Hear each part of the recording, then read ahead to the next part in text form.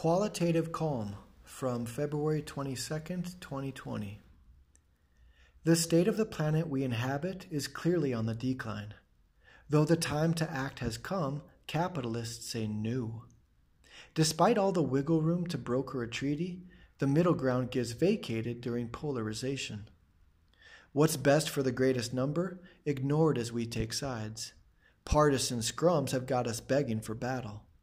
The brand we align with has failings we look past because we diabolize the stance our rivals embrace. Will we make necessary changes before it's too late?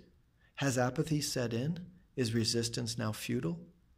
As an optimist who'll make room at the bargaining table, there are plenty of concessions that could cut through the impasse. This deadlock is our fault for preferring not to listen. Any progress we conjure gets discredited as a blight. Scarred by the fallout of historical precedent, we're quick to conclude the matter has been settled. Consumption moderation places faith in a steady ascent. Exponential growth hampers our shared target of longevity. Velocity may be governed by common ground sanity that does what's best for most rather than the few.